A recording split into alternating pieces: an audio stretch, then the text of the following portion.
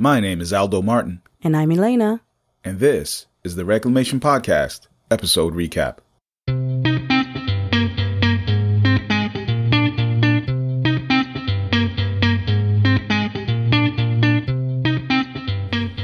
Today, we are recapping this week's episode with Elena. Elena is a former member of the International Church of Christ, and she is also a listener of the Reclamation Podcast. Let's listen in as Elena shares her thoughts. Welcome back to the Reclamation Recap with Elena from 3B. Hello. Hey. Oh, you know what? Hold on a second. Let me get my glasses because this is... Make it official? This is the part that needs to happen. So we just finished our last, the third installment of our conversation with Dr. Melton. Yes. Even though that's the third and final installment of this particular appearance for her, she will be back on the program. Okay, good. To explain more things. One of the things that she mentioned from the outset of the interview was this concept of the range of humanity. Mm-hmm. And she said once human beings get involved, yes, it gets messy. Yes. What are your thoughts on that? Well, as I thought about that full range of humanity, what came to mind was, I think I get it. I think I understood what she was trying to say, in a sense that when I first started, when I was young and learning about the Bible, I thought it was great learning about basically how powerful God is through the scriptures, how he delivered his people through many situations, dire situations, and just goes to show you that if God can do all those amazing things, what can he do in your life right now? Mm-hmm. So when I heard stories like that, it's great. When I'm learning just the scriptures, learning about how wonderful God is, that was great. But then when it felt the shift of when the people, leaders, I don't know if harp is the word, but just fixated on the seek and save the lost, fishers of men. And we talked about the business side of it. The business side of it. And we talked about how that was, just go produce and double your numbers and just the statistics. Then it got messy. Then it was no longer this wonderful, it took my focus off of God, the wonderful God, and the strength and power of God, and what God can do in my life. And it became about what these people wanted me to do and the services that they wanted me to perform. For their church. For the church. That's right. And then, it was just... Not the church, their church. Make no mistake, we were guests. Right. We were guests. Right. Because they had an agenda and they wanted everyone else to comply. Whoever came along to that agenda, their agenda. Yeah. And it got really messy. Yeah. And, I'm sure I'm not speaking just for myself. Then the message got confused. So I was like, wait, so we're not talking about God? It was, but then you're using God's name, but then you're asking me to do all these things, to perform these tasks that not really biblical. Yeah. Is it really biblical, all these things you're asking me to do? So it got confusing. Yeah. And messy. It did. And I thought she put that very eloquently. Right. Right. I don't think I would ever have been able to say something like that. I think in my life I may have said 5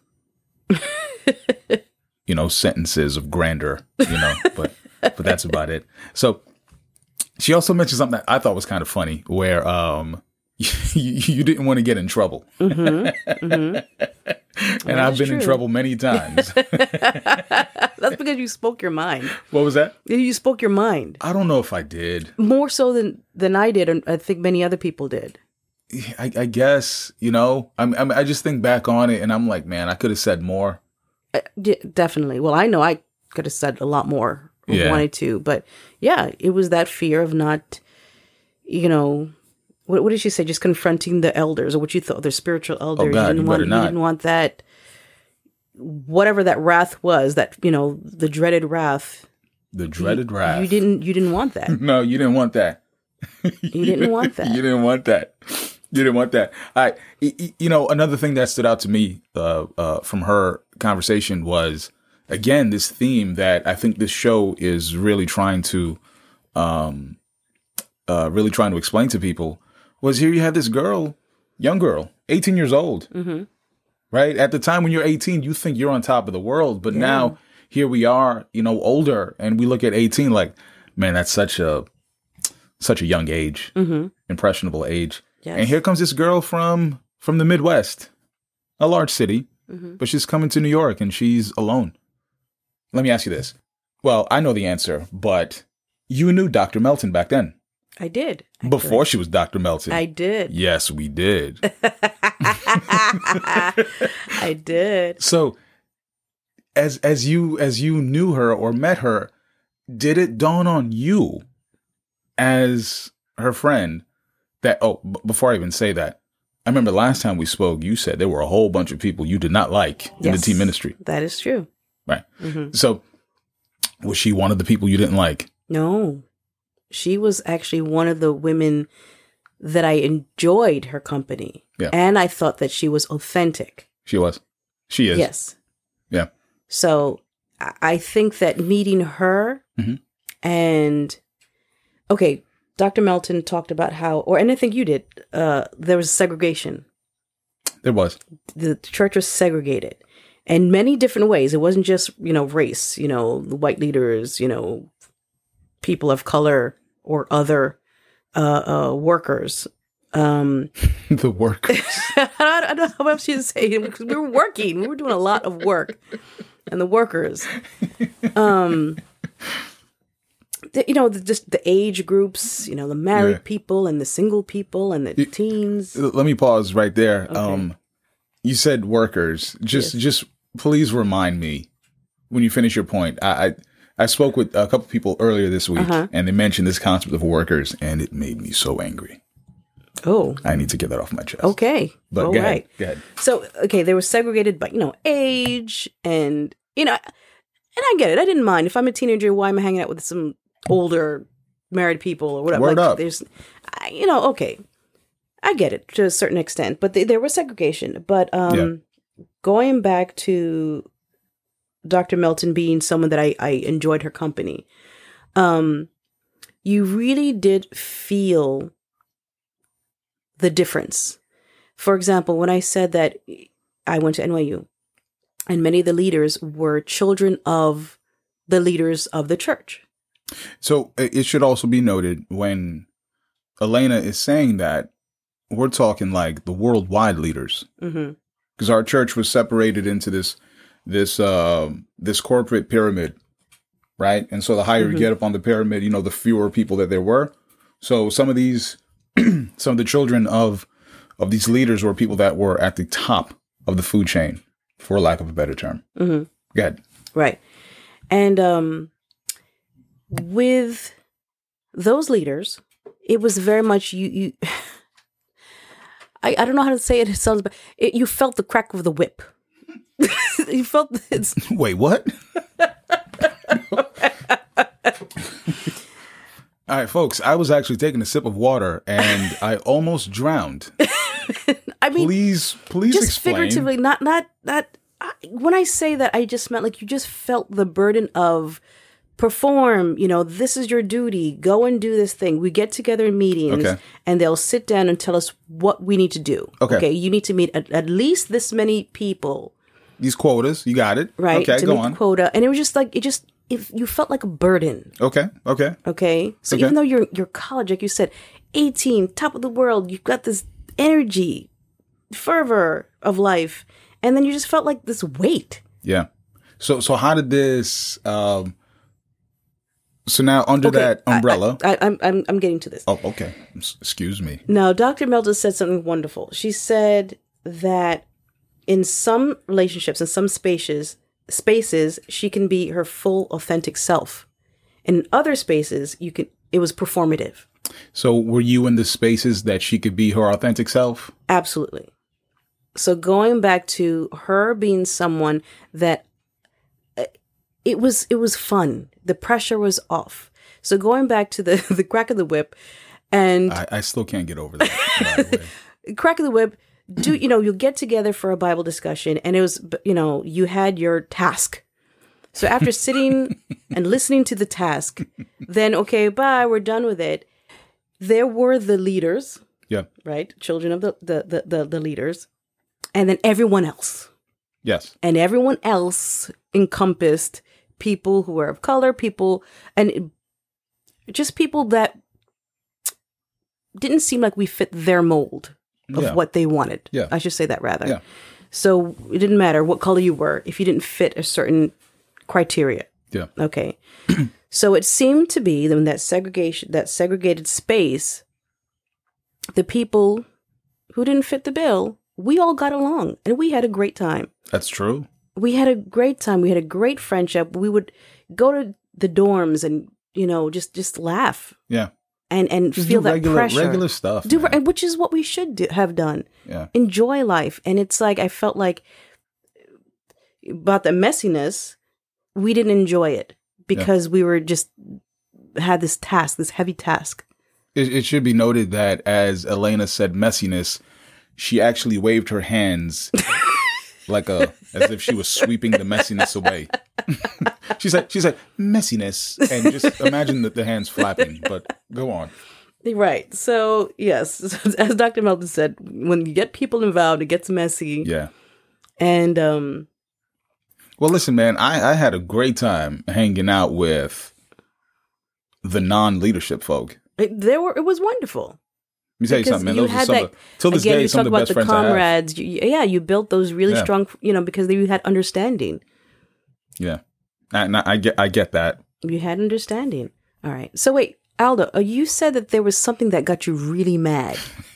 You were going to tell a story about something. All right. So, okay, as this podcast is going on. I think we were talking about workers, right? Yeah, workers. Yeah. As this podcast is going on, it's reaching the ears of many people, right? People that I've never met. And it's also reaching the ears of people that I have met. And I've been meeting people that I've never met before through social media, and I've been reconnecting with people who I haven't seen in a very long time. Great. Or heard from in a long time. Mm-hmm. And so I reconnected with two guys this week, and and one of them told me about when the church broke down. Mm-hmm. By the way, audience, there was a time when the church broke down. All this came crumbling down. But we'll get to that another time. But he was telling me about that time, 2003, and when people started to revolt against the leadership. Okay. And he told me that one particular Sunday, there was one of the evangelists, the main evangelist. Mm-hmm. He got up to speak, and he started telling people it wasn't a sermon that he was giving. He started giving an apology. Okay. What kind of apology? He's just giving an apology saying how he fell short as a leader. Which is, that's fine. We all fall short. It's all good. But he started saying how one of the things we had to do was share our faith. For those who are on the outside looking in, share your faith means invite people to church. You had to do that.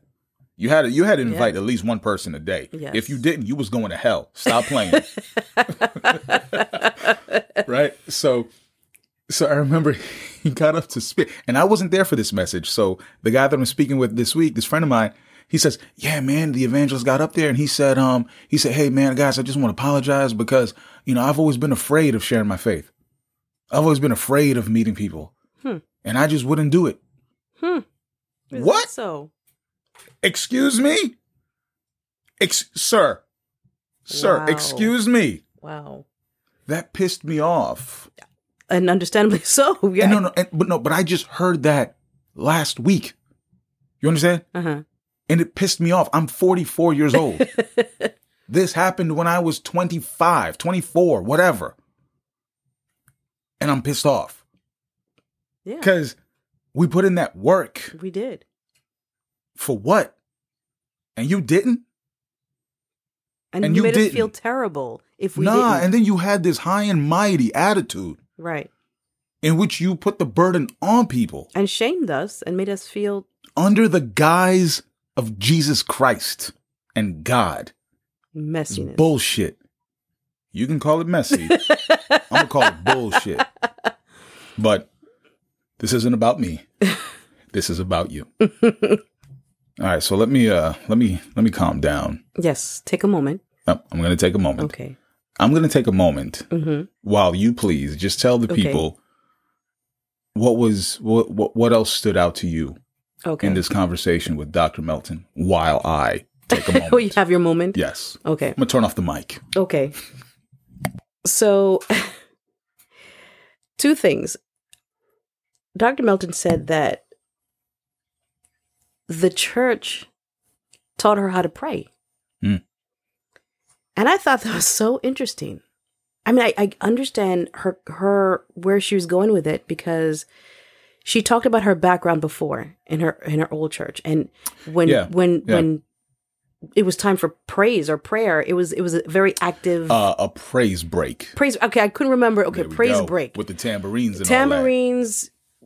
Jubilation, I don't know what you want to call it, jumping around, like very active and showy. Yeah. Right? But then now she learned that it's just a conversation with God. Just a very quiet. No frills. No frills. That's right. Just a very direct, sincere, heartfelt, communing with God. And that you're right. That is a big point, because so many people have this concept that it has to be such this very demonstrative thing.